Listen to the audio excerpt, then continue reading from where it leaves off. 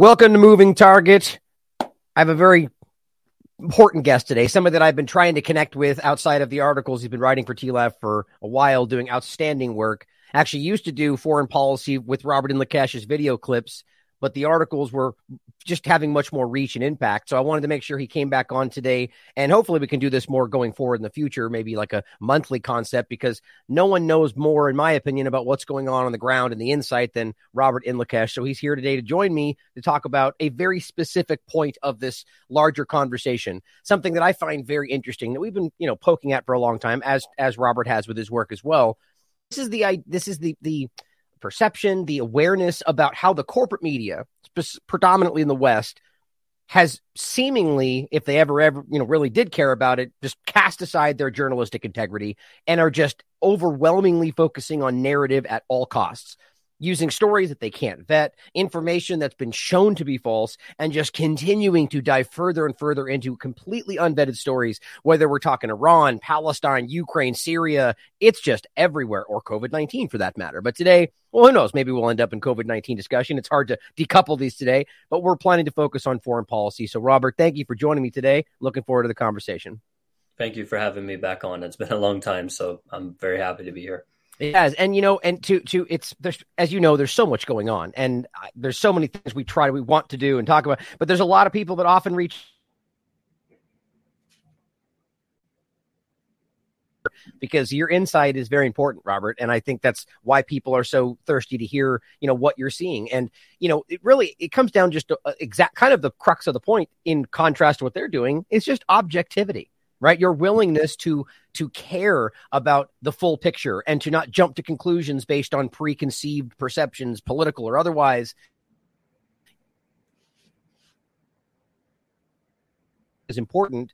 But, what you're seeing in, well, first, I guess the evolution of what it was before. Now, let's start there. Do you think that there was ever really a time when they, to some degree, were trying to do their best in regard to the facts, and or is it always kind of an illusion? And then compare it to what we're dealing with right now, or tell me if you even agree with what I'm saying.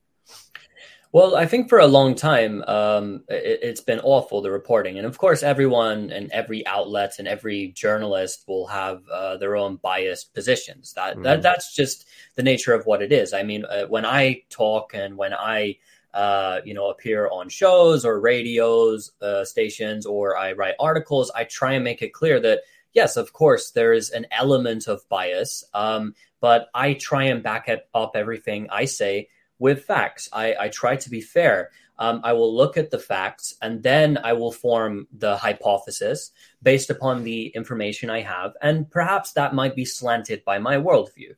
And I have to be conscious of that as a journalist, and in order to be honest with people. I don't believe there is one place where you have a non-biased take, which you get 100%. Right. But I believe that the best journalism is done when people are honest about their positions on things, and they are still able to go, okay, I can accept that this is perhaps the position that I hold, but here are their facts, and this may actually oppose. I lost you there for a minute, Robert. I lost you for about 5-10 seconds. So just jump back a little bit. No problem. It's just about, if something runs against what perhaps I think or I believe, then I have to report on that, because that at the end of the day, these are the facts, and you can't quarrel with the facts. But what we've seen in mainstream Western media, corporate media, I mean, this is not just isolated to the West. Of course, this is all around the world, but the Western media has the most power and the most money behind it. And that's why I specifically focus on the Western media. I would add to that, from my perspective. The only reason I framed it that way is just from my perception, right, that it just seems obvious from what I can see, and I'm doing my best to try to remain objective, that it seems more pronounced right now in the West than anywhere else I'm seeing. But you're right. It's fair to point out it happens everywhere. And I'm really glad that you point out the idea that we all do have our biases, and we can't get past that. No matter what you do, you have things that you've already decided are the truth, and that influences what you write about, as long as we're willing to stand back and be objective about that and include that and be honest about it. And that's the best you could do. Right. And that's, the idea that you pretend you don't have a bias is the biggest bias of all, I argue. Yeah, exactly. And that's why I started with that because, someone might turn and look at what I'm saying now and go, well, you are biased towards the plight of the Palestinian people. You support the Palestinians. And I say openly, of course I do. Mm-hmm. And I base that on something. It's not baseless. Right. But at the same time, it's very obvious that that is my position personally. Mm-hmm. However, I can report in a way which is truthful and honest and build arguments which make sense. And I respect anyone that is able to build an honest argument. And that's the thing. With Western media, I feel like it's progressively got even worse because now this sense of fair play, journalistic integrity, fact checking, all of this has gone out of the window completely, in my opinion. I mean, there's the cases of these reports on Iran, and we know going back to even the days of the Iraq War with the so-called weapons of mass destruction and these sorts of lies which were told, that these, stories were made up and false reports were handed off by intelligence sources to mainstream newspapers, and they would report upon them. But there was something in their reporting which was almost, let's say, a little bit more fair. Like, for instance, now we don't have anyone in the corporate mainstream space, including over in the United Kingdom, the Guardian or the Independent, which actually properly do their job in most cases. Not in all cases. There are some good pieces which come out, investigative journalism. I'm not saying that everything all the time sucks. But of course, there are biases, but when we're looking at it, it's just like these reports that come out have nothing to do with reality. And they build upon these false narratives, which they've already released, which were not true, and continue to run with these stories. And so you spoke about Iran and what they're saying about Iran. I mean, it was just ridiculous to the point where with the Iran story about supposedly 15,000 people being executed, it was not just that. That story came out. You expect things like this, but it's the fact that mainstream corporate trusted news outlets were willing to push this story to say that the parliament in Iran, ignoring that they even have a judicial system, the parliament was responsible for voting to execute people, something that we would have heard about and there'd be a lot on if it actually did occur. And we know about beforehand as well, assumedly. So it's something that is just utterly ridiculous. It plays on on people's inherent, bias in general, but really just the way it's misrepresented about what the entire Middle East is and how it's all chaos and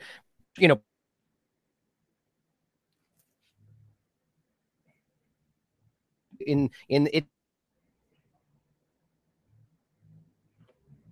Entire group of people based on their religion, on their skin color, and so on. But what's interesting to me is that this builds, as you pointed out, on a lie that they then build on top of, but use the lie as if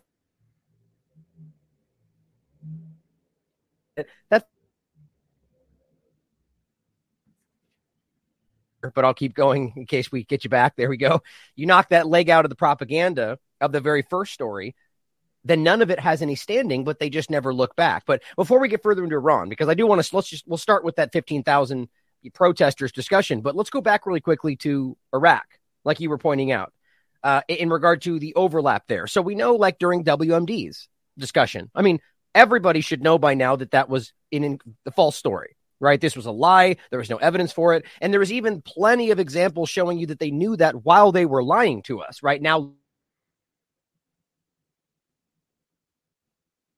idea that they even at least pretended to have two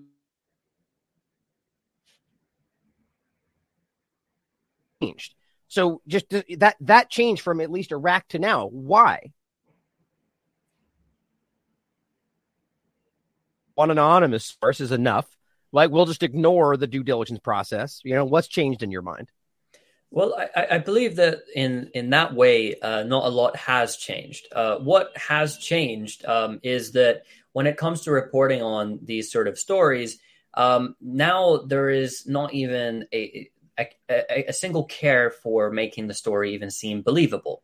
It's just about whatever headline you get out and throwing rhetoric at people and just trusting that they'll believe in the constant demonization of whatever government you're talking about or group you're talking about, right? And for instance, in the case of back in the day, it was Iraq, and we're talking about how brutal the Iraqi government is, despite the fact that the U.S. government's the one that sold them the chemical weapons and then tried to blame chemical weapons attacks, which were committed by Saddam, on the Iranian side, and that the U.S. government as well basically gave the green light for Saddam's invasion of Kuwait anyway.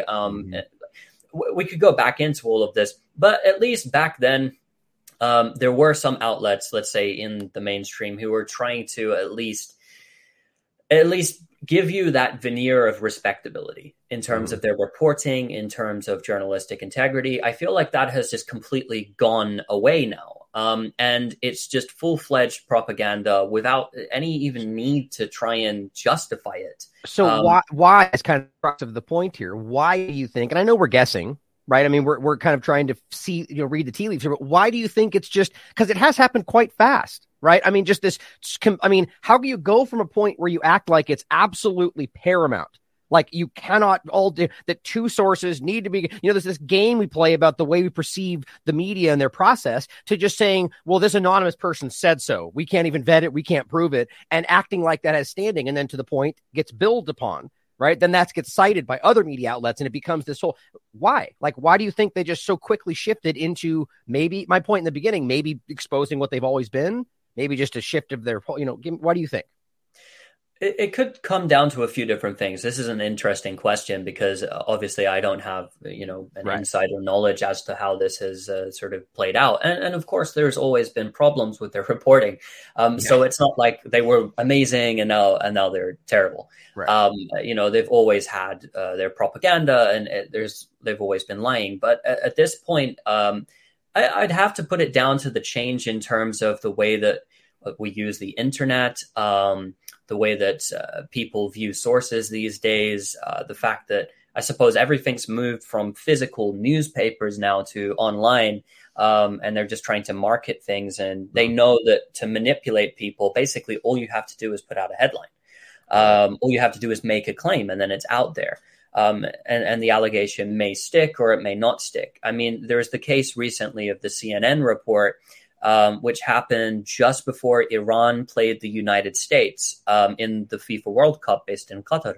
And CNN released this report, which I wrote an article on debunking it, essentially, where they cited some security source. They didn't name who the security source was. But as you read through the article, it becomes more and more and more ridiculous to the point where they're saying, yes, the IRGC is openly threatening the families of the Iranian national team players. And they then go on to say that was the number one story. That was the story. That's how they pegged it. And a number of tabloid newspapers over in the United Kingdom picked up on it. But you'll see that, for instance, the New York Times, the Washington Post, Wall Street Journal, Associated Press, Reuters, who are probably some of the more trusted, established news outlets, especially Reuters and AP, didn't touch it because I think that they looked at it like I looked at it and went, this is so ludicrous that we cannot report this because it's going to come back on us if someone pulls this up. And that's an interesting thing to state right there, because if that was actually what they perceived it as, that's a pretty incredible state. That's too ridiculous in our ridiculous reporting. So like that just goes so far above. And that's your point here is that it's baseless. It's just completely baseless. Because if it was true, we're saying that the IRGC, without the permission of the Qatari government, Doha has to invite them. If the IRGC, an official branch of the Iranian government, are in Qatar, they have to be invited. If they're not invited, they're there illegally. They're violating the sovereignty of Qatar. And Qatar, of course, houses the biggest U.S. base in the Middle East. So we're talking about a real international incident here that CNN is apparently uncovering. Right. And they're there not to monitor, U.S. forces there. They're there to talk to the Iranian national team who plays football, to tell them not to protest, apparently, or something like that. which is just utterly ridiculous. Yeah. And that was the main peg of the story. And then they just went into further detail. They said that the coach was also spoke to by the IRGC. They know apparently what was said in some of the meetings, and they can quote some of the things that the IRGC members were apparently saying to the Iranian national team players, but they can't quote the meeting that apparently took place with the coach, which happened separately, according to this the security source that CNN cited. It's just like you're now saying that an international, I think he's from Spain. I can't remember exactly. Don't quote me on that. The coach for the Iranian national team, but he's a foreign national. You're now saying that he's getting a talking to by the IRGC. That again is a major incident. Yeah. No proof for it. Then on top of that, they go and say that back in Iran as well, the IRGC had basically tried to promise them, or the Iranian government has tried to promise them free vehicles, like cars and stuff like this, and gifts, basically, if they were to stay silent, which is a ridiculous claim again, and there's no basis for it, because apparently the security source, which is, apparently, working and talking to CNN, it would have had to have been in Tehran as well to witness this. Right. So he's in two places. He's infiltrating Iran, and then he's in Qatar, seeing an incident and monitoring an incident of the violation of the sovereignty of Qatar, which you would think would be reported to Qatar and would cause a diplomatic row between Iran and Qatar. Of course, This has not happened. And if the story was true, you would think that the United States government, which wants to use anything it can against Iran, would use this story and would take it very seriously. And they go a step even further than that as well.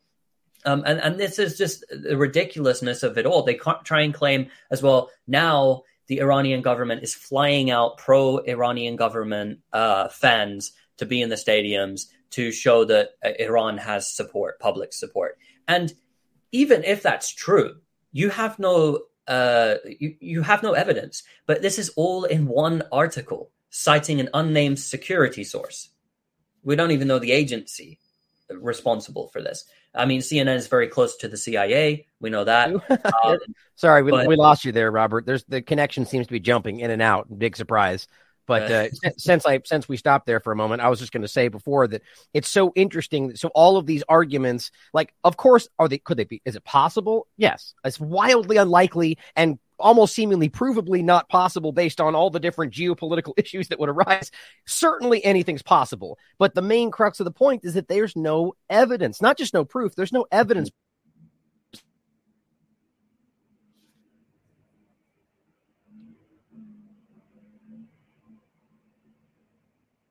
Long-term kind of plan to just, well, we have clout.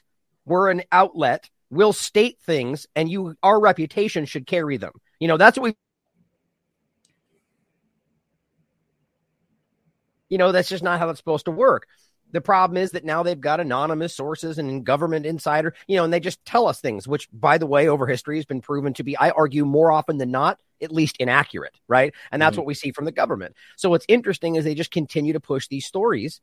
And I think it's really a lot about training people to begin to just take at face value whatever outlet they've chosen to trust. And that's this very problematic direction as we go into this, But so the main point here is that this was just pushed based on some stated source that we never get to confirm. As you point out in the article, it's impossible. It's actually impossible to figure out one way or the other. So you're left to just basically go, if I trust CNN, I'm already going to agree with this, which you would have done anyway. If I don't like CNN, then I'm going to disagree with this, which you already would have done anyway. So all this does is cement the already preconceived opinions. I find that very interesting. What do you think about that? No, I think that's exactly what they've done. And I mean, it's just, if you want to just see how far this goes, you look at the coverage of the Ukraine war.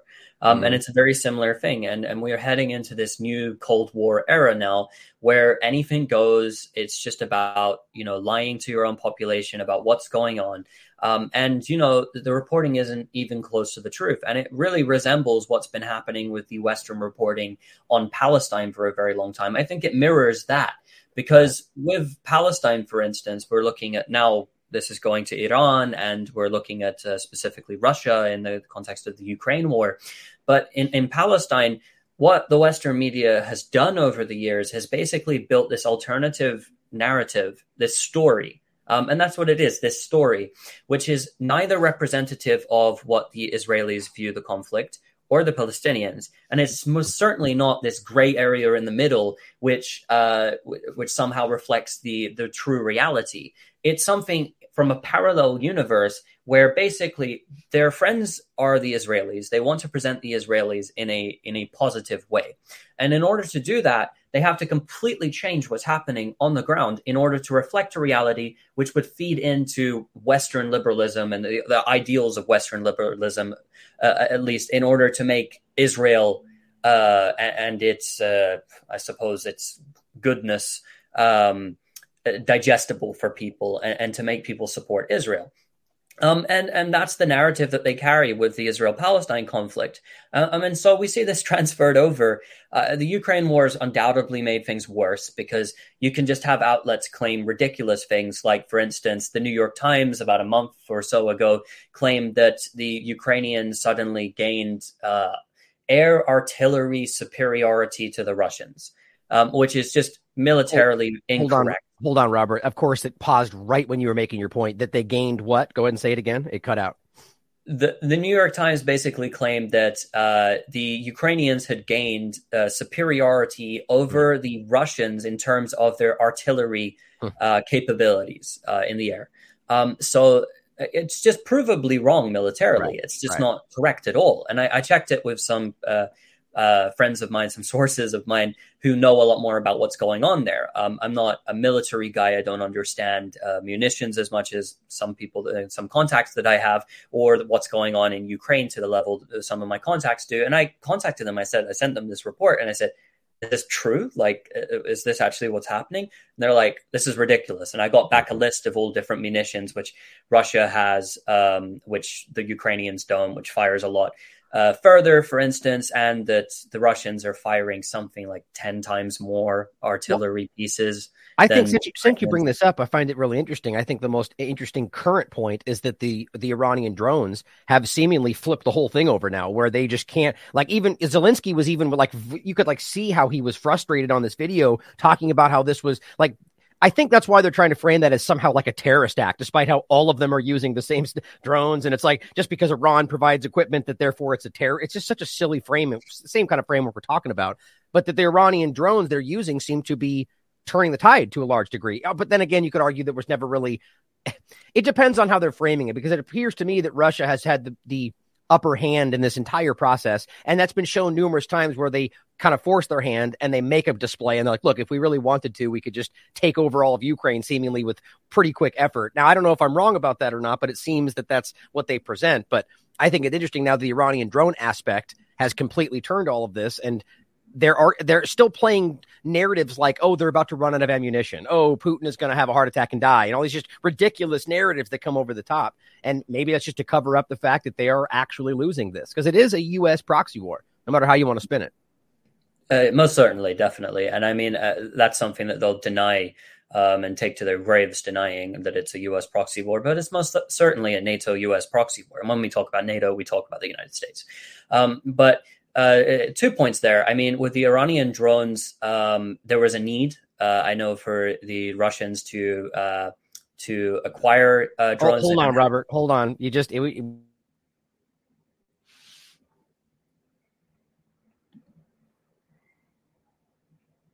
Seems like it's frozen there. Often on my show, I don't understand how this is even possible with the internet directly hardlined in. Can you hear me, Robert? Yeah, I can hear you. My God, this doesn't even cut out this much when I do my regular show. This is crazy. There's no reason based on everything.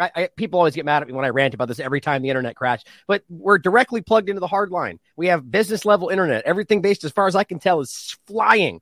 And yet here we are dropping in and out every 30 seconds. Like, it's crazy. And by the way, I don't even think it's on your end. My stream connection from StreamYard seems to be struggling right now. So all that being said, let's see if we can keep this going. If you could pick up where you left off, I apologize. No problem. Yeah, I would just say in terms of how consequential the drone use has been, I can't speak to that in terms of, I don't actually have, any information that we don't have on the public record. I'm not an expert in what's going on in Ukraine. And by the way, that's fair. That I'm just relaying what people have said. Same thing from the ground that are and again, they could be wrong, they could be misinformed. It's just kind of that's always how this works in a war zone. You're doing your best to, but that's how the corporate media fails to report it, right? They're giving you what they claim are absolute facts. We're saying, well, this is what we can glean from the wartime information.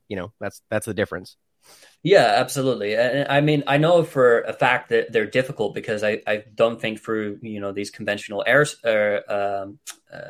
defense systems, you can shoot down these drones. You have to do it with handheld munitions, anti-air, like launchers, to shoot them down. And I think people have been machine gunning them down and all sorts of different things. And there was a need, I know, from sources and contacts of mine, for the Russians to procure these drones, and procure a munition of this type, which is relatively cheap, and which works at sort of a mid-range as a munition. And they've been very successful. And obviously this helps Iran as well develop the drones along with the Russians. So yeah, and I mean, the West went insane about this, but at the same time, they're sending tens of billions every other week over to Ukraine. And then there's the point at which you mentioned about the munitions and Russia running out of munitions. That's not going to happen. But the Ukrainian side most certainly are running out of munitions. And that's why there's been this freak out in Western nations to produce more munitions. Not only that, but they've depleted a lot of their stores. So now I believe NATO Stoltenberg was talking about basically resupplying all of the NATO countries because they've used a lot of their munitions. They've just sent them all to Ukraine. So, this sort of reporting happens very much in Ukraine. And you see the reporting, before Russians were all right. They were always portrayed as the bad guys in movies and TV shows and whatnot, right? The big bad Russians. And very much around the whole Russiagate thing, Russians became an enemy, especially for Democrats in the United States. But in this recent conflict, the Russian people, Russian culture, Russian identity has been specifically targeted. And that is where it gets dangerous because they do a very similar thing with Iran, I would argue. When it comes to Iran, undermining its altogether, it having any sort of organic government. It just has to be a Western-style democracy that agrees with us, or it's not legitimate. And that's what they're doing, delegitimating it. They're attacking Iranian culture. They're attacking Islamic principles and in culture as well. And they're not doing this because they have some ideological disagreement. No, we're talking about Western nations who will fund and arm Al-Qaeda, Daesh, all of these crazy kooky takfiri groups in Syria or wherever else they want to use them. It's not about principles. It's about demonizing entire people and portraying them as a bunch of brutal, barbaric head choppers. And this is really the new Orientalism. We want to demonize a people so then we can starve them, because we can't just sanction them and deny them medicine and food without them being an awful people with an awful regime that is beyond words. We can't even explain it. So we have to make up all these, quite frankly, BS stories to try and justify why we're starving these people, why we're destroying their economy, why we're blocking them from selling their resources, why we are wanting as well and advocating for not only, striking and killing Iranians outside of Iran, but why we might have to strike Iran directly as well. And so if you're going to do all of these things, if you're going to use violence and basically besiege a country like they've done to Iran, you have to build this narrative around them. And that's exactly what they did with Iraq. And subsequently, what happens is when these narratives start to get built, what they will do is they will attach, like, for instance, if they're Muslims, let's talk about Islam and how bad Islam is. And we're going to talk about how bad Muslims are. We're going to make you hate Muslims because we want to kill people in the leaderships in Muslim countries. So we have to make you demonize them and their people, because there's always collateral damage. No matter what you do, collateral damage. So if you're going to go in and destroy these governments, these groups, whatever that you oppose and oppose you, then you have to account for collateral damage. So how do you do that? And how do you justify that to your people? You demonize them and you take and sap the humanity out of them. And that's what they're doing. And even when it comes to the Russians right now, openly they'll say, yeah, it's justifiable to talk about killing Russian people, not soldiers in the battlefield, Russian people, banning Russian people, banning Russian culture. This is, and this in of itself, it's like, this is how you start a war against a country. You need this sort of propaganda and to kill. Right. And what's really interesting is that this is exactly what they pretend they're trying to stop. It's so inherently contradictory and hypocritical. And so what you're talking about is dehumanizing people. And that, you make a great point about this in your recent couple articles, actually, the new Orientalism, the idea of how essentially it's not just, I mean, they try to frame it as race, right? But when you can clearly see that it's not just race, it's also ideology, or rather just the society, and that you can point out that there's examples of any number of skin colors that they just simply attack because of a certain perceived ideology or ideological problem for their agenda from the West. Right. And this is how it's been, like your point out with Russia or different groups. It's insulting to pretend like they are not. I mean, it's not even, it's on the surface, talking about kicking out Russian people or highlighting Russian teams or Iranian teams for that matter. Like to act like that is the same thing as sanctioning the government. It's just inherently, it's dishonest, but it's obviously just a immoral act. And the people out there can see that. So I wonder what those that are allowing it to happen are okay. I don't understand why that will be allowed. I guess my main point is that what they're ultimately doing is creating the exact thing that they're pretending they're trying to stop, and possibly kind of a self-fulfilling prophecy, right? Where they point at the same thing that they're, I don't know. I mean, how do you see this going forward? I mean, because go ahead. Well, when we look at this, I mean, like this dates back to philologists, French, German, and British philologists in the 1700s, and even before that and after that. And, we're talking about attaching, when it comes to racism, right? And constructing racism, because there's obviously the most obvious forms of racism, which is somebody looking at someone, they're different to them. I hate you because you look like this, right? And you're different to me. There's that. And then there's the deeper forms of racism, which were used to justify colonialism and slavery. And that had to go deep. And that went into the science, right? The science was, even from, if you read Frantz Fanon, Wretched of the Earth, you'll see that he quotes, for instance, one of the leading figures who worked for the World Health Organization, who was talking about how people in northern Africa, their frontal lobe is smaller, and they're not capable of reason in the same way as their European counterpart, for instance. They're not able to feel empathy in the same way. They can't control their emotions. They get angry more often, and they have this pseudoscientific justifications for everything. So when it comes to culture as well, that's another thing, is that these people, their skin color was connected to their culture.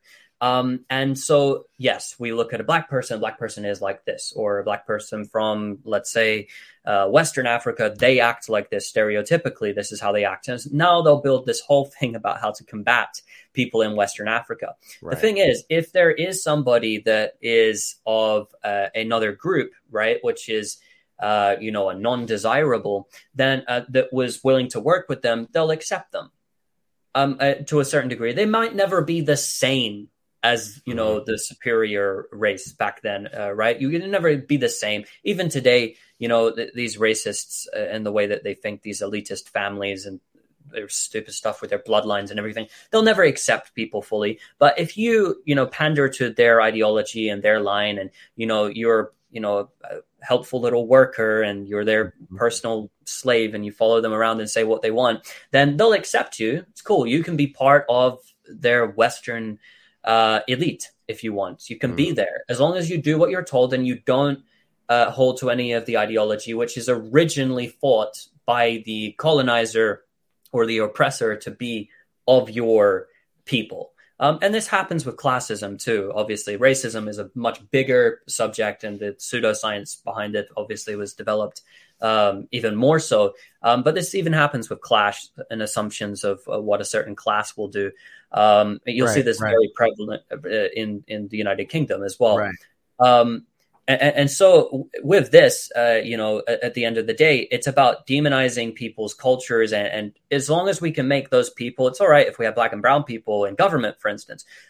But don't you dare carry that ideology of the East. Don't carry that ideology of Islam or the Orient, right? You need to have this Occidental ideology, and you can be part of us. You can be integrated Right. to us. So let's bring this back. Oh, Yeah. sorry. Go ahead. Let you were done. Go ahead. No. I was just going to finish off by saying, it's the ideology and ideological supremacism. So the first thing they'll drop things if there's pushback against them. Like, obviously, there's a lot of pushback against racism. And they'll drop, the surface level stuff. So they'll drop to a certain extent, like demonizing people so much because of skin color. Mm-hmm. But really, they still are racist because they won't accept any other ideology to come in. That is something that they will not accept. They won't reconcile with. They won't respect that ideology. And we see that, for instance, when it comes to Qatar hosting the World Cup.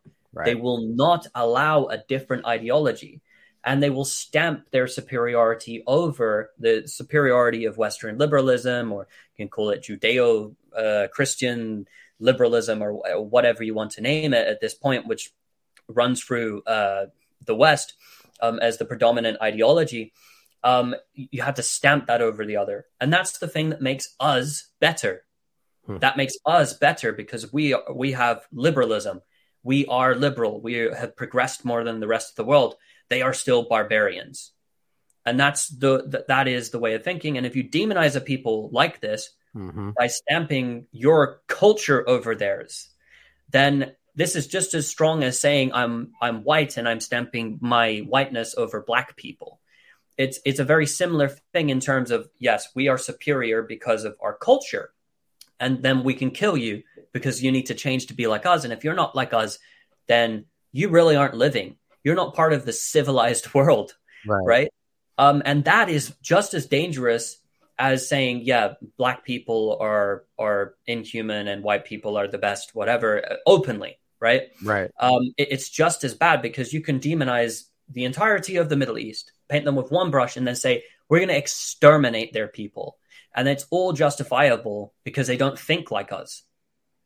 And obviously the color thing comes into this as well. But predominantly it's the ideology thing that they will talk about. Right. And obviously it's undeniable that there's an element, if not the entire purpose being race oriented, or rather just racism in the sense whether it's ideological or skin color. The point is that it's there. But even just putting that aside in the point we're making now, like the important, because I argue there's people in the corporate media that may not perceive it that way. Even though they're obviously engaging with it, they buy their own BS to a degree, right? That they think they're fighting the evil ideology that's suppressing the freedom of, blah, blah, blah, whatever their narrative is.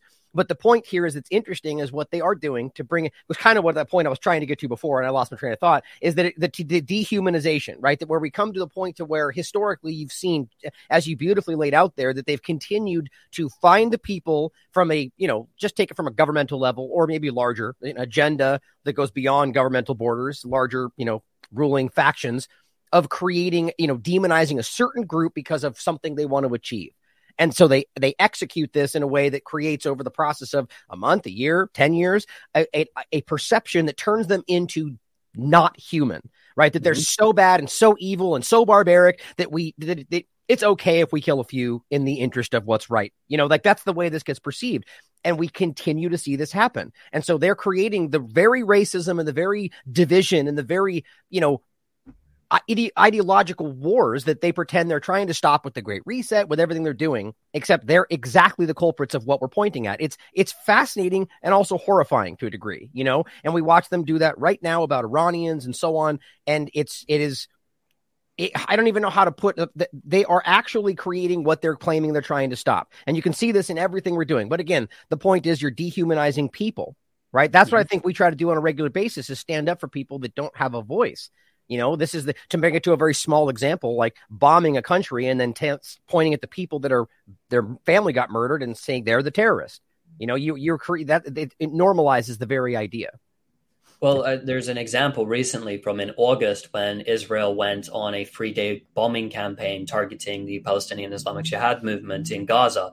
When Israel targets a certain armed movement in Gaza, by the way, it will go after the people that support it as well. And for Islamic Jihad, Palestinian Islamic Jihad, that's the name of the movement, a lot of its supporters are the poorer masses, the working poorer masses. I mean, there's not many people working there because there's no jobs, but the poorer people are their support base. And so they bombed poor people That's who they went after. And there was a case at the end of the war, and this goes to what even Associated Press, which is held up as, the gold standard in terms of Western media, did a story basically cherry picking quotes out of Palestinian human rights organizations based in the Gaza Strip, out of their reports, to try and justify the Israeli military's claim that the majority of children killed during those 3 days of bombing were killed by Palestinian Islamic Jihad misfired rockets, which was completely and utterly false.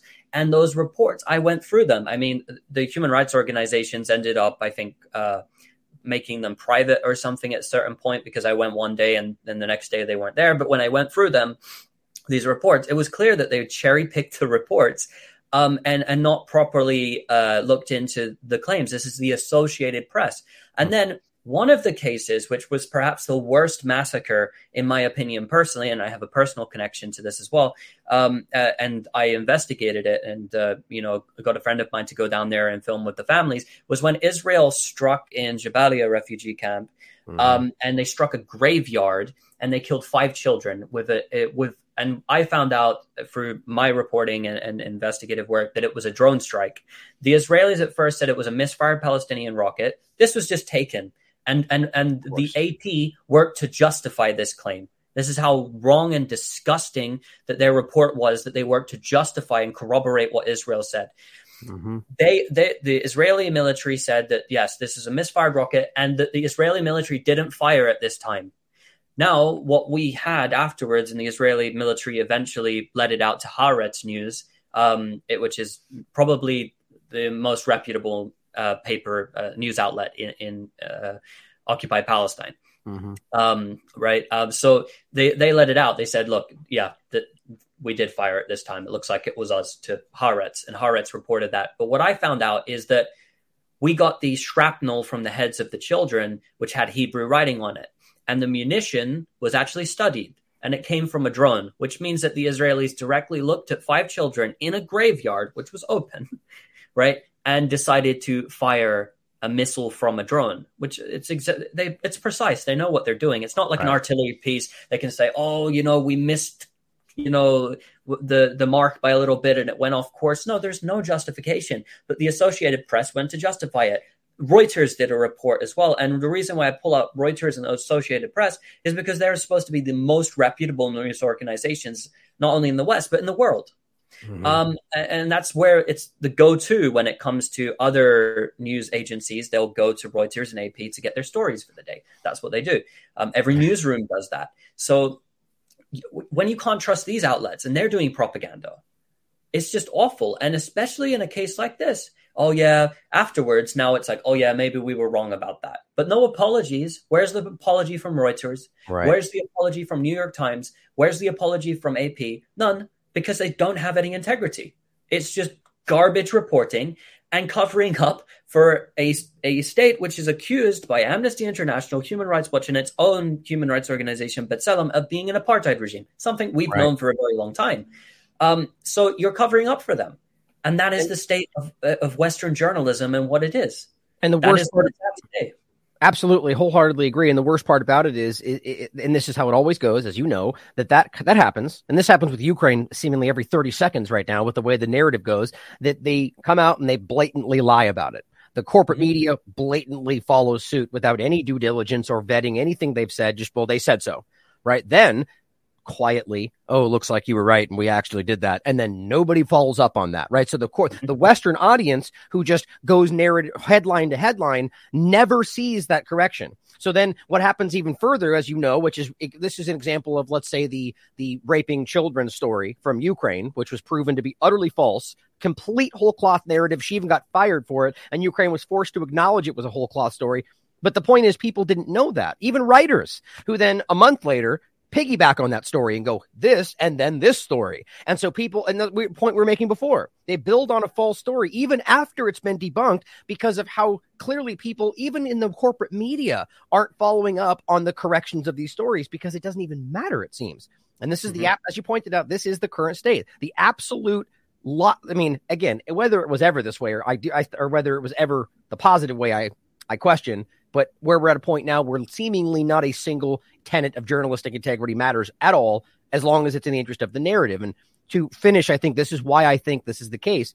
Now, I've brought this up many times. This is an article from Swiss Policy Research, and I think it very succinctly breaks down what they call the propaganda multiplier, which shows you, basically White House intelligence, which then dumps information into the global news agencies, which are predominantly, by and large, like 90 something. There are other ones, but these are the majority: Associated Press, French Press Agency, and Reuters, right? Mm-hmm. They, as you pointed out, then that's where most every other outlet goes to get the rest of their information. And sometimes even just blatantly just post exactly what they write, right? And that's how they see it often, right? I can tell you from working, sorry to disrupt, but I can tell you from working in newsrooms that, look, if you're pulling up stories, and I know people across all different media outlets who've worked in newsrooms, and this is what you do. In the morning, you go into AP or Reuters, AFP for some. Some might use Rupley, depending upon what agency you're from. Mm-hmm. And they just literally copy, paste, and change a few words and that's what goes on the teleprompter. Right. In the newsroom. And then for your stories that you're going to write, they'll do the same thing. They'll pull out this story, they'll change it around a little bit, but they'll basically use the story and multiply, the story from one of these outlets. So everything comes from these outlets. That's where it originally comes from. And that's why, you'll see all those compilations of, I'm sure you've seen them, of them, of news channels, even local ones, national ones, international, all saying like the same thing. They'll repeat from a teleprompter. Today, Jerry died in such and such. And all of them say the exact same thing, basically, maybe with one or two words changed. And then it goes out and it shows all of there's many videos people have done to show that they say the exact same thing. And that's why, because this is where it comes from. And they just copy and paste. And that's all they do. And they don't look deeper. In a newsroom, I don't expect them to look deeper because that's just what they do. But when it comes to you, writing an article, doing an investigation, sourcing stuff, like going primary source to primary sources and pulling your story. Or if you have a specific correspondent who is talking about, let's say, said conflict, Palestine, for instance, right? That correspondent is supposed to know what they're talking about. Another problem with media today is that you don't have people that specialize in one field. What they'll do is you'll have a correspondent, let's say for Sky News, he goes to Hong Kong, then he's in Korea, South Korea, obviously. And then he goes to Japan, and then he's over suddenly in, he'd be in West Jerusalem for these news outlets reporting on Israel-Palestine. And then they're over to Britain and then the United States. They might send him to Germany, and then they're to some random country elsewhere. They might send them to an island country. I don't know. They'll send them to Senegal, maybe. They'll go anywhere. Right. But they're never in one place. They go to that place. They don't speak the language. They don't understand the history. They don't understand the culture. And they have a fixer that tells them everything that they need to hear. And they just repeat whatever their fixer tells them. Right. And that's how you get your news from your correspondents. They don't know what they're talking about. They don't know. People like Alison Morrow, I don't know if you're familiar with her work. She's doing she does a show on Rockfin and elsewhere. And she started this by breaking away from the corporate media and basically saying, here's why I realized that, because all she was trying to do was bring a very basic, provable story that was, interestingly enough, before COVID, about alternative health, essentially, and showing that, and they just shut it down and said, no, you can't report that. She's like, well, it's true. I mean, here's the facts. Oh, can't report it.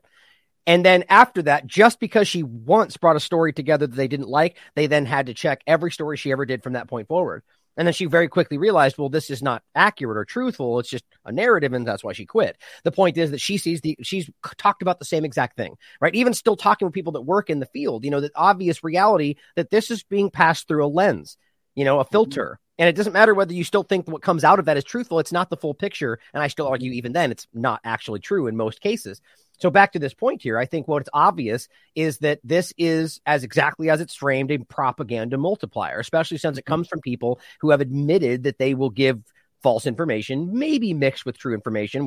The CIA has been on the record many times saying that they do this through the media. The FBI has been caught for literally seeding their own narratives to the media, then pointing at the media story to justify a further investigation. Like, think about how ridiculous that is. It's they're creating a false narrative out of whole cloth and going, look, they reported it, therefore we can arrest this guy. It's amazing.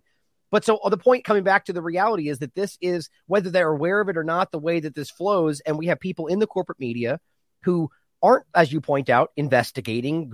Most of these places don't even have investigative journalists anymore. It's just about dumping the narrative and following suit. And this is trained people out of the field who used to once think journalism was something else. And now I think with things like the Twitter files and the way this is all happening, they're literally trying to retrain people to engage with it just like this. And we just end up being the fourth rung right here, right? Where we just go, oh, okay, is that what the narrative is with no source material because it's stated and we have to trust that you have it back there somewhere we don't get to see? That's happening everywhere right now. Now, I'm actually holding out hope. I don't know if you want to comment on that about the whole Twitter thing maybe panning out the way we want it to. I'm not saying I know for sure, but it's not looking good thus far. But if you want to comment on that, go ahead. And I wanted to finish with the Smith-Munt Moderation Act. I would just say that, as long as we have people that are willing to try and look, when you're trying to search and understand a certain topic, you have to have experts. You have to have people to understand what they're talking about. For me, I've stuck to the Middle East because this is what I report on. I specifically, report on and understand Sham, the Levant, the best, specifically Israel, Palestine, and that's where my focus is. But, I focus on the Middle East, and I do that for a reason. I want to be somebody that is actually looking into this. I have countless contacts there in government positions, military positions, political parties, you name it. I talk to just regular people on the ground to find out what's happening. And you have to be immersed in whatever you're reporting in order to do a proper job on it. Right. In a way, if you're going to be a correspondent and you're going to be somebody that specializes on this, you can't just sort of jump in and listen to a few propaganda outlets and go, yeah, hey, I can talk about this and I can talk about that.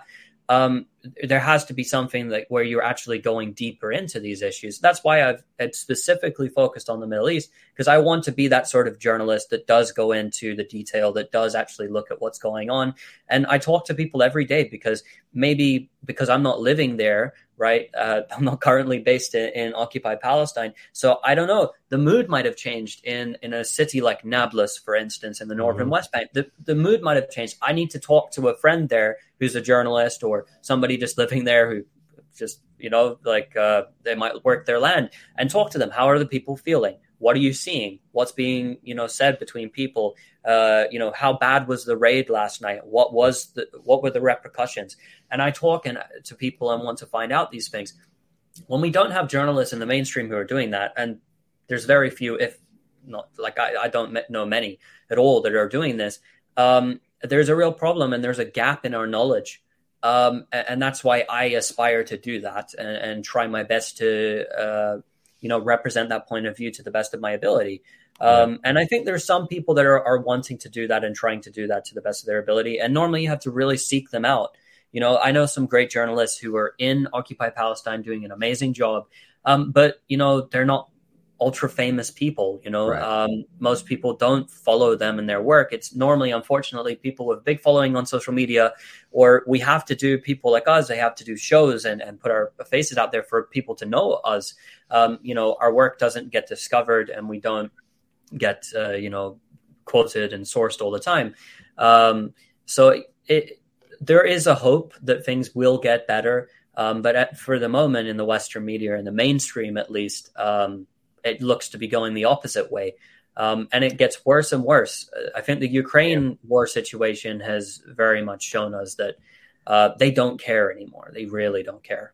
I would argue that, and I agree with you, but I would argue the media representation or lack there, or the false representation gets worse and worse. But I argue the reason that it's happening is because it's getting better and better. And I think that your work specifically, and a lot of other people out there doing what you're doing, which, by the way, as you pointed out, doesn't mean that we're always right, but the fact that you always put objectivity and the truth as best you can out front and engage with our own biases and the information in front of us is all that really matters, right? Doing your best to achieve that. But the point is that we are making a difference. You are making a difference. And what we just the conversation around Israel has, as you pointed out in your work, has dramatically changed rapidly just in the last year. I mean, it's powerful to see. Like I jokingly say, but it's not really a joke, that very, very recently Palestine never existed and every single person there was a terrorist. And people literally espouse that idea.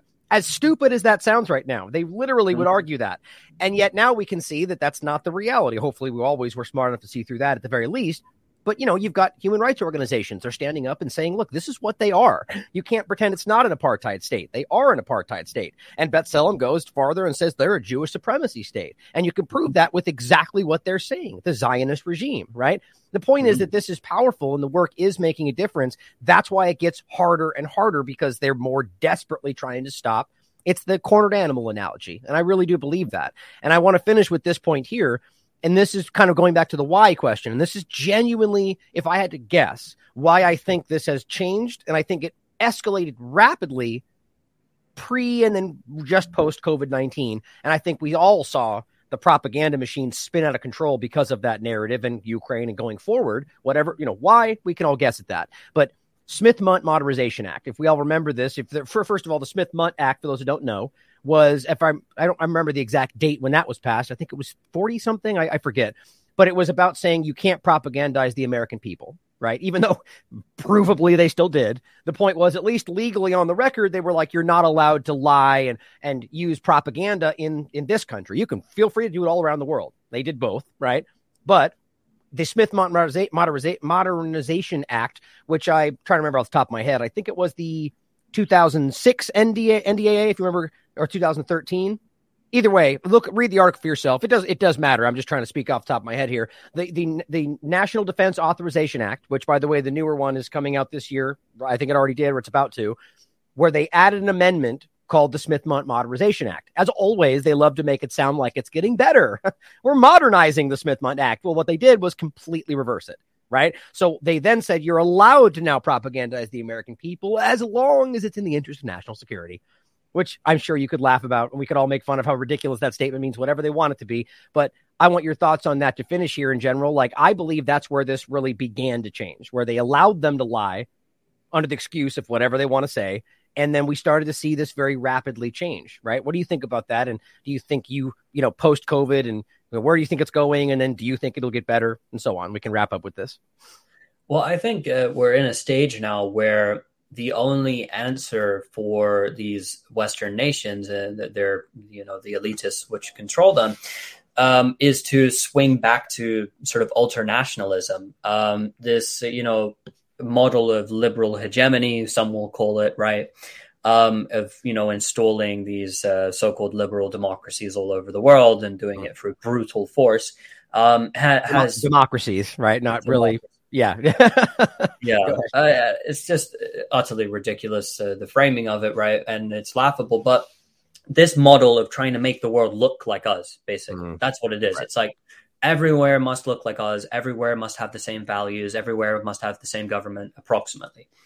And we can do that by force. We can kill as many as we want, with the war on terror or whatever else we want to do to get to that. I think now, because of the current predicament that the United States finds itself in, competing with China, it's confronted with a new reality. And this, especially for the European countries right now, they're freezing. And the economies are crashing and things are getting terrible. And it's obvious that China is going to overcome the United States as the number one economic power, and it may be the number one power in the world, in the future, which controls most of the world, right? Or at least is, the new international community will be China and whoever it chooses as its allies. And just really quickly to clarify, that's not suggesting one way or the other that we want that or not, just simply that is what seems to be happening. I hate that we have to make those kind of qualifications, but it's important to say that. Go ahead. Yeah, of course. I mean, for me, it's this is just objectively what's happening. Exactly. I can't really make a judgment on what, the world sort of headed by China as the number one global power will look like. At least it will be the economic power. I mean, the United States is always going to be militarily superior to China, at least for the foreseeable future. But they understand that, if they're going to continue to compete, if the United States is going to continue to compete, they have to sway over to nationalism again. Everyone has to go back to this position where, the right and the left are very much at polar opposites. People are politicized to a certain degree. They're not, told to actually go that bit further and look at the system for what it actually is. But right and left, we want people on right and left at extreme points of view, and not real true positions, like ideological positions on right and left. Like, for instance, the left doesn't really exist, in my opinion, at the moment. There is no left. There's just these liberal people that are obsessed with identity politics. And then there's the right wing, which are obsessed with identity politics, but they're hardline nationalists. And that's the thing that makes them, pits them, I suppose, on the right, is their hardline nationalism following sort of conservative values to a certain degree on some things. And so that's what we have. The identity war, right, is created, in my opinion, has been created in order for the nationalism to come back and take control again, and for us to have more authoritarian governments, which will have a nationalist flavor, more support, and perhaps can again try and compete, because you have to completely amend your economic model. Now, this is just, when I'm saying this, by the way, this is just the way I read the situation. Right. Who might be completely wrong. I'm not saying this is a fact, by the way.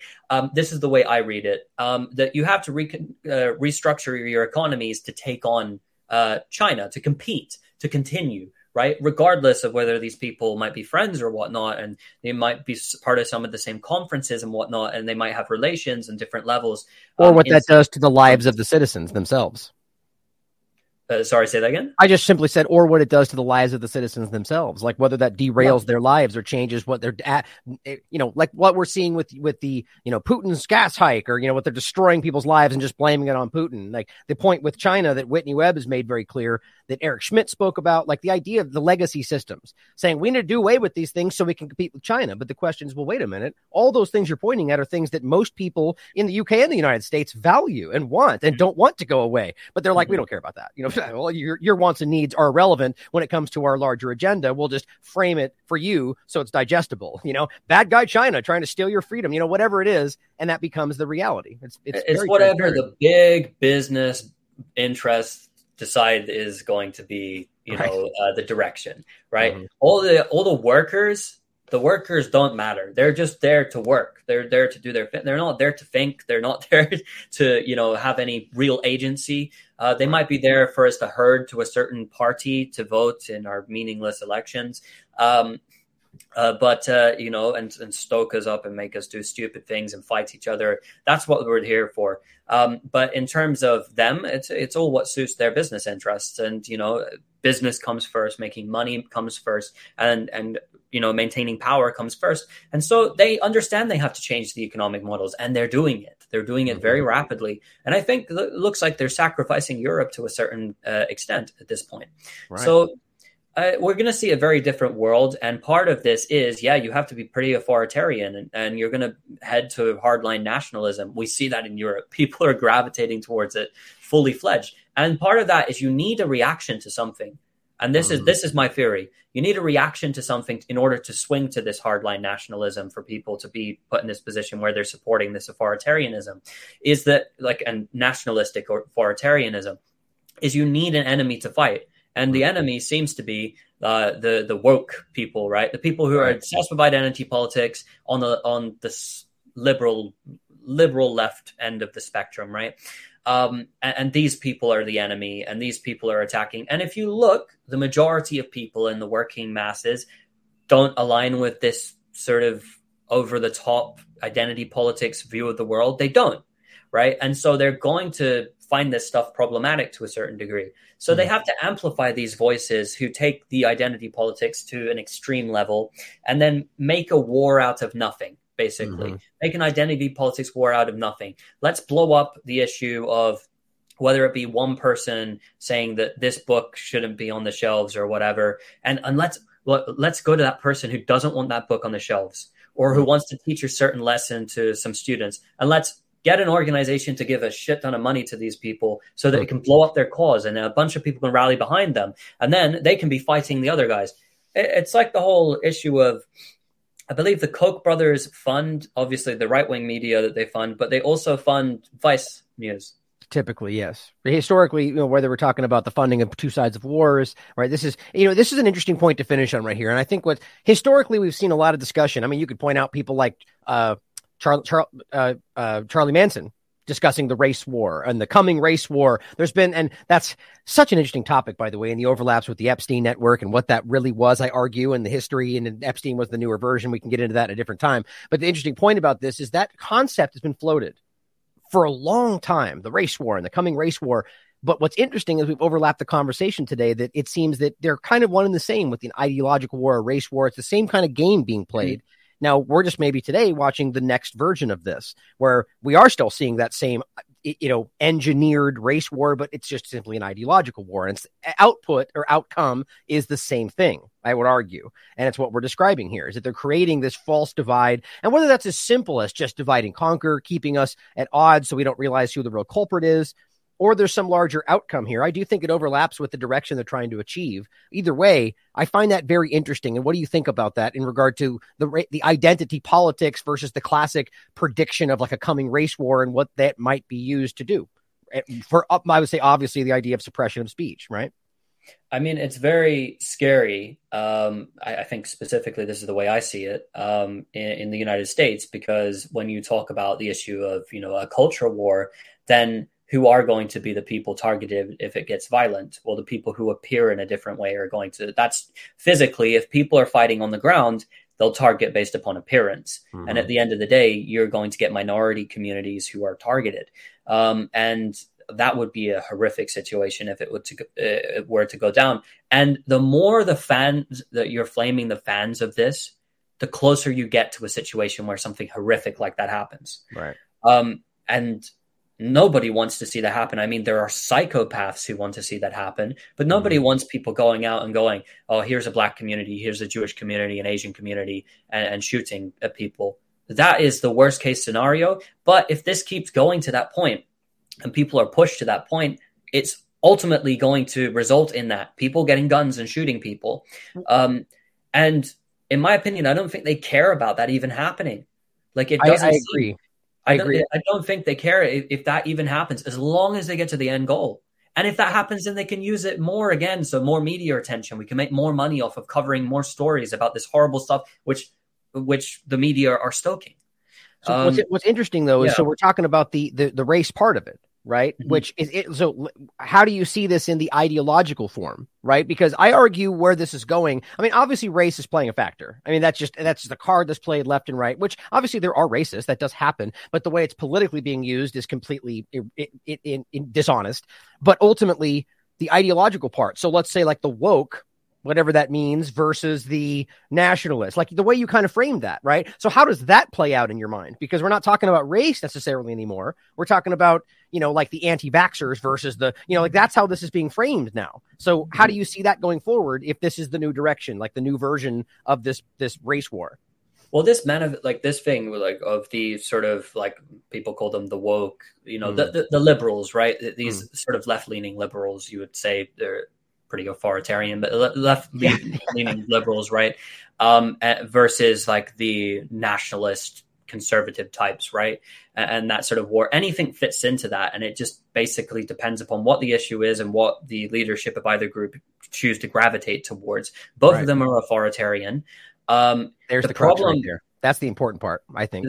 The problem becomes when, like, for instance, when it comes to issues of race, the right-wingers, not all of them, I'm not saying all of them, because there's a lot of working class people who, for instance, support right-wing causes and the Republican Party or whatever, who don't think in this way. But there is that issue of, for instance, Donald Trump played upon it. Let's talk about Muslims. Let's talk about Hispanics. Let's talk about Black people, whatever you want, right? And he didn't have to say it directly, but he knew what to say to tap into it. Like he knew what to say. We're going to put Hillary behind jail and behind bars, and we're going to go after, these pedophile rings, and we're going to anything that he needed to say to think that, like, if he was thinking this demographic believe in this, this demographic, they think the government is screwing them on this. They don't like Hispanics. They don't like Black people. They don't like LGBT. Oh, they love LGBT. We're going to go to each community and we're going to talk in a different way to them to get them on board.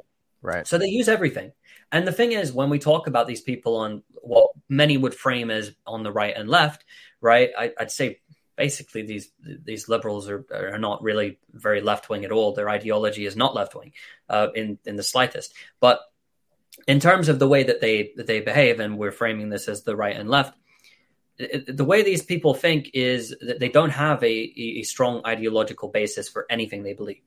So any issue can become the issue of the day.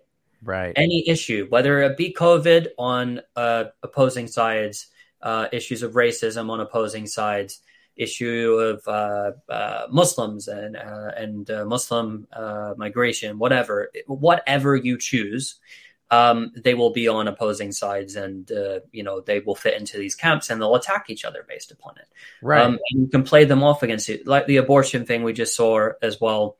Getting them on board, because like it's not, these people don't have, majority of them don't have like core tenets of their beliefs, and that's why they're easy to manipulate, because somebody that's very strongly committed to their ideology or a group, and that has very strong principles and moral standards and positions on different issues they don't change. They're very consistent and they're very predictable. These people are not predictable. They will be changed. Like, for instance, we had these like the liberal types, right? The liberal types would say that in the case of the Canadian truckers, not one Nazi. That is a respectable point of view, but you have to be consistent.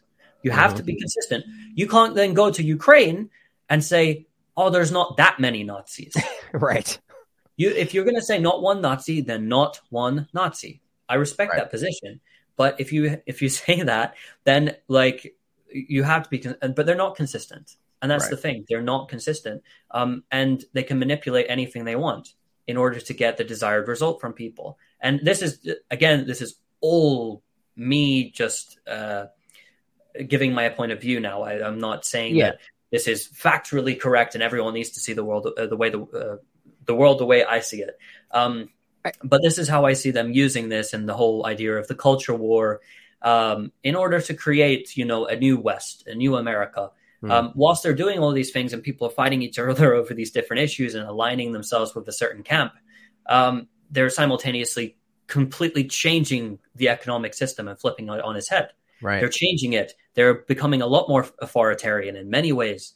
They're screwing the working masses in many ways. They're putting a chokehold over people. So it's interesting to see the way it develops. I mean, it looks very grim, but at the same time, this is one thing I think is that going forward in the future, because the economic situation is getting very bad, people are really suffering. A lot of people, are at home. They don't have jobs even. They're kicked out of their jobs. People are actually thinking a lot more. People are thinking about fighting for their rights a lot more. We are seeing workers organize more union efforts. We're seeing people come together on an unprecedented level in many regards. So this could birth a new movement. We don't know. We need to anticipate how this may be manipulated, because either of these two sides will come in and try and manipulate it, and it's guaranteed they'll do that.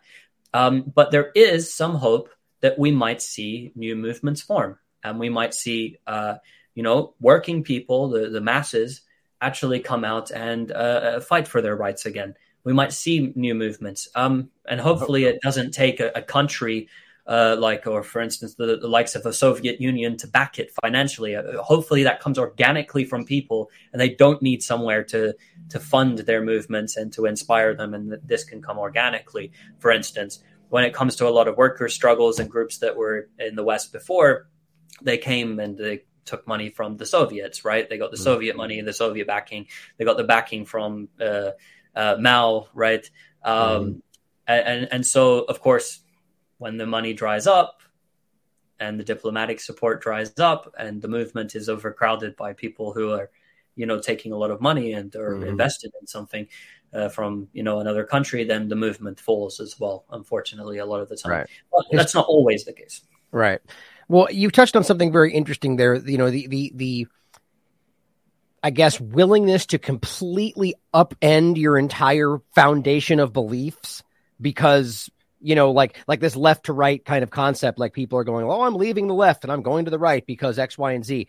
And I just like it shows you so inherently that so they've been trained to think that these are just wishy-washy things that I can pick every day based on what I think that day. Like if you had tenets of beliefs and that is what you stood by when you first said, I'm a Democrat or I'm a Republican, those don't ever change because somebody else suddenly starts saying something different.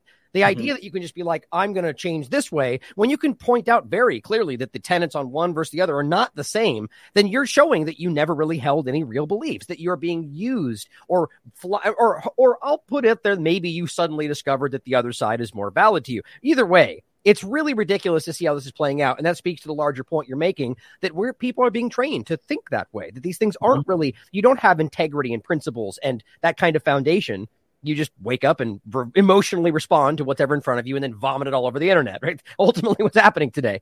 But I think it's important to see that. And I think, and lastly, that, what you were describing and what we're talking about, I mean, it's not that we think necessarily that this is the reality, as you were saying, but this is what they're trying to present it as, that there is this woke versus nationalism battle happening, and there are people that fall into those categories. But I argue that it's mostly people that can at least question what they're being presented with. That's my hope at the very least, that we have more of a majority today than ever kind of just at least going, I don't know about that. And that's why they're so coming over the top so aggressively and pushing us back, right? So these conversations need to continue to be had. And I appreciate you joining me today to talk about just the collapse of the corporate media ultimately, and how embarrassing it is that they're, putting up their paywalls and being subsidized by the government, and, and people are very clearly seeing through them. It's this dumpster fire that they've become. And that's why I'm going to end with this clip that you kind of referenced as we wrap here about the Sinclair threat to our democracy kind of wrap up clip that shows you they've always been this way to a degree. So any final thoughts you have for us, Robert? Any, predictions where it's going? What do you think will happen? Hopefully positive. In terms of the media, the mainstream corporate media, I don't think it's going to get any better anytime soon, but I see a lot of potential. I mean, my area of expertise and I focus on is the Middle East. I see a lot of potentially very positive developments there. The younger generation is definitely changing the way everyone looks at everything. They're coming out strong.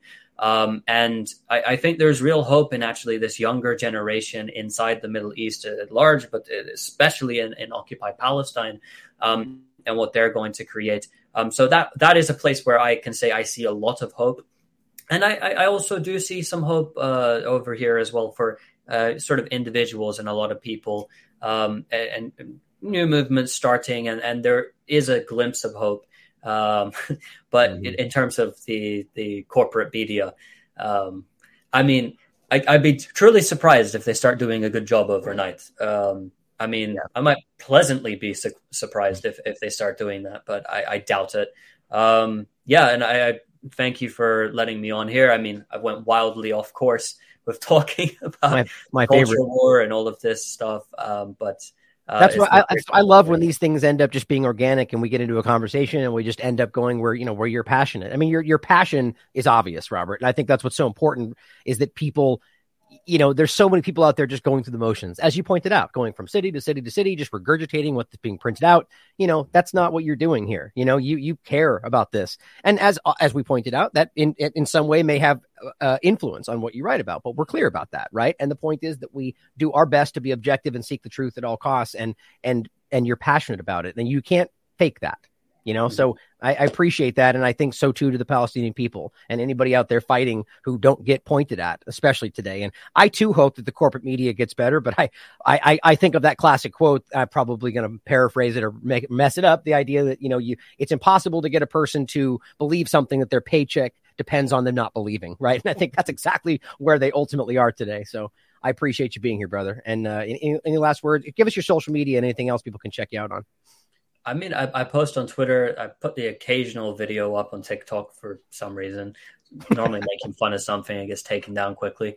I have Twitter. I post some of the articles on there, or at least you go to my likes. I like all the articles. Occasionally I post an update about Palestine and stuff like this. I've not actually been that present on social media. I've just been writing. I've been in a research stage for a book at the moment. So I've been buried in books and research. I recently wrote an investigative piece as well for Mint Press, which was on funding from the United States going to extremist Temple Mount groups and the attack on Al-Aqsa. And I write, obviously, you're going to find my stuff on TLAV, and you're going to find, on a multitude of different outlets. I'm always writing. I'm always writing. Twitter, I suppose, is the place where I'm on most frequently, I suppose. Screw Twitter. Go to the Last American Vagabond. Exactly. Well, that's it. Thank you for being here today, brother. And keep the outstanding work. You'll continue to see it on this platform. And as always, question everything. Come to your own conclusions. Stay vigilant. Hi, I'm Fox San Antonio's Jessica Headley. And I'm Ryan Wolf. Our greatest responsibility is to serve our Treasure Valley communities, the El Paso, Las Cruces communities, Eastern Iowa communities, Mid-Michigan communities.